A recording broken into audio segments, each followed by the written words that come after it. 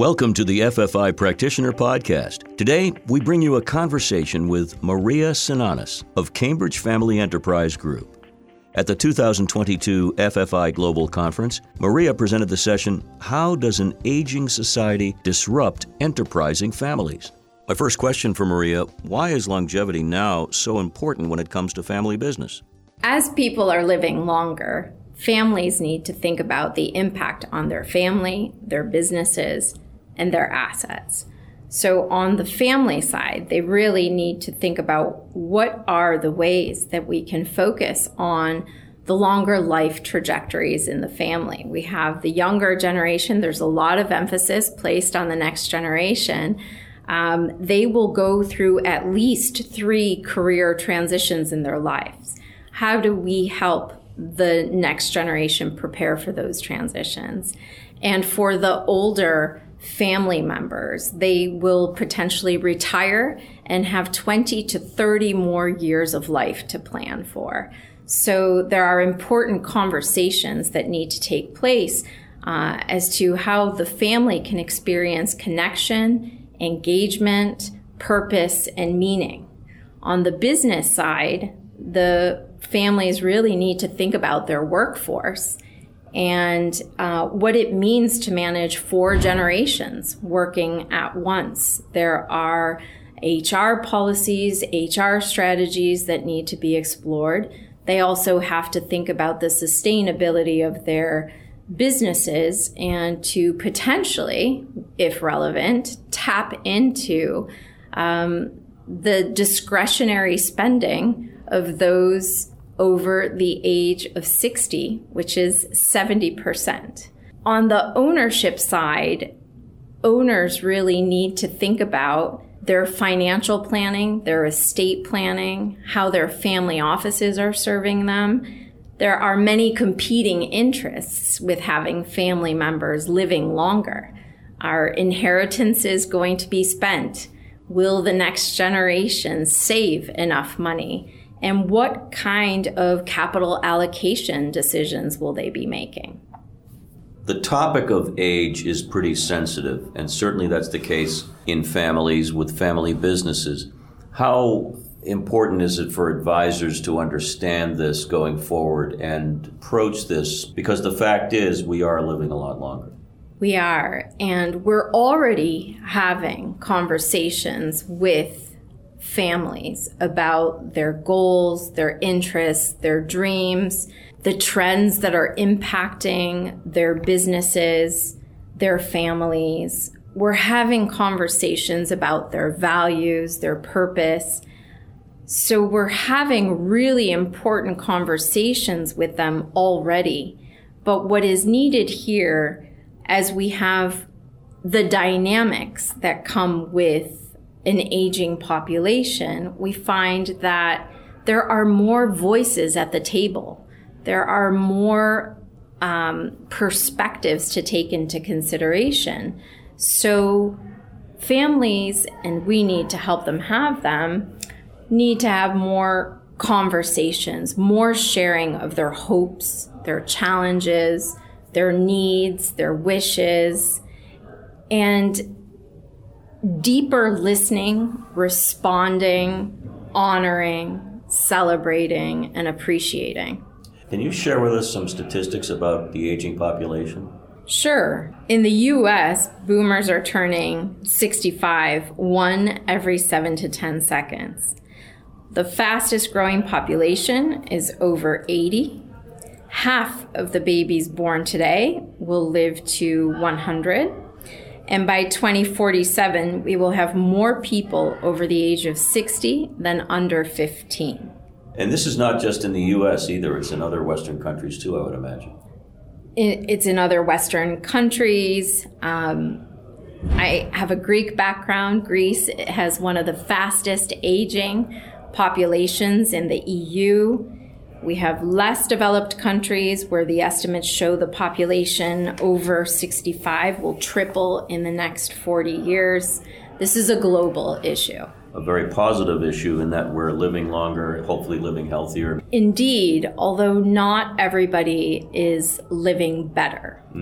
And so the statistics show that there's a lot in terms of health inequities. It really is a dire problem to be sure that we can improve the lives of older people, their families who are caring for them, in the communities. It really will require a change in the way we think, feel, and act towards age. Retirement, you mentioned it earlier, is not what it was in the last generation. You got the gold watch, 65, and maybe a rocking chair, and that's it. You have a few years left. Now people are retiring and living almost their entire work lives all over again in retirement. So what does this mean for family business, and how important is it for advisors to step in and suggest, let's plan these things out better?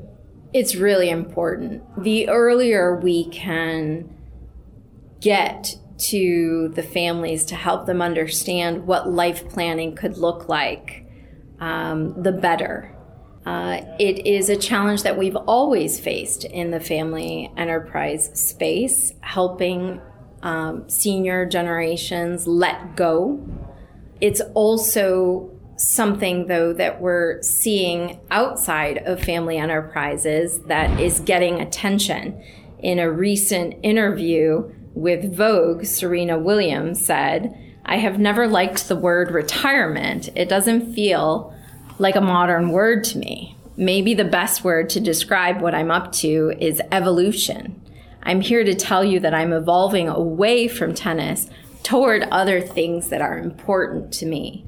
So the more family members in these enterprises can look to other beacons in this space, the better, I think. Yeah, looking at examples like that, but also the language that's used and softening the language and also making it more practical. I mean, I love the idea of evolution as opposed to retirement for me personally, and I'm sure a lot of people agree. And that's exactly what we're seeing. We're seeing a lot of senior generation family members think about their evolution. They have the opportunity to move away from driving day-to-day activities in the family enterprise, and they can look outside to continue that same level of activity or to think of other encore opportunities. They can dedicate themselves to philanthropic endeavors. They become mentors, volunteers. As long as they have that open mindset and the ability to experiment, they're in good shape because there's a lot that they can do. They have a lot of good energy and ideally good health. You mentioned mentorship, oversight, emeritus status, things like that. That can mean a lot to somebody.